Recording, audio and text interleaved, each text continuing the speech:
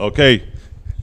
Thank you very much for joining our podcast on Shalom Bayit, 2 or 3 minutes where we look in Torah in this week's Parsha of Nitzavim, and we're trying to improve our Shalom Bayit. First, a small joke to open our hearts to accept the message.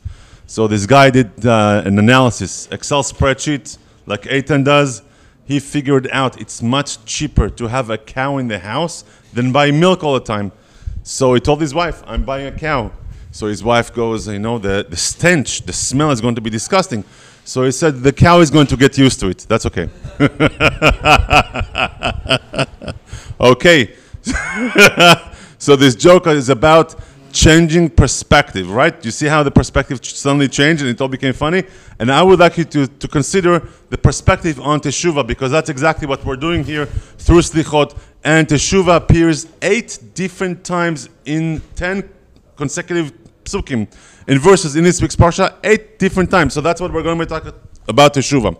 So we saw in previous times that I've been here that Torah is very relevant to Shalom Bayit.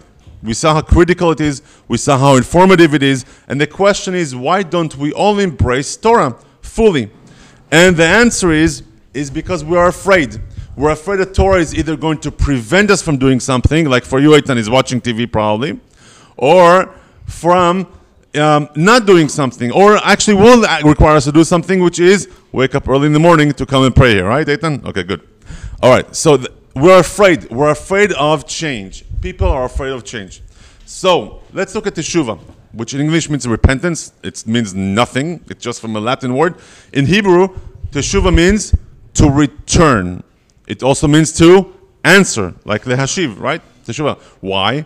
Because Teshuvah means you go back to a place where you were before. And to answer means that you're returning a response, right? Okay, so if you return somewhere, that means that you've been there before. When you're a child, you spoke with God freely. And as you grow older, you stop speaking with God at some point or another. Teshuvah is the yearning to speak with Him again. Yes? May our efforts at Teshuvah be sincere so that we can go back home to the familiar for our Shalom Bayit. Chazak u'baruch.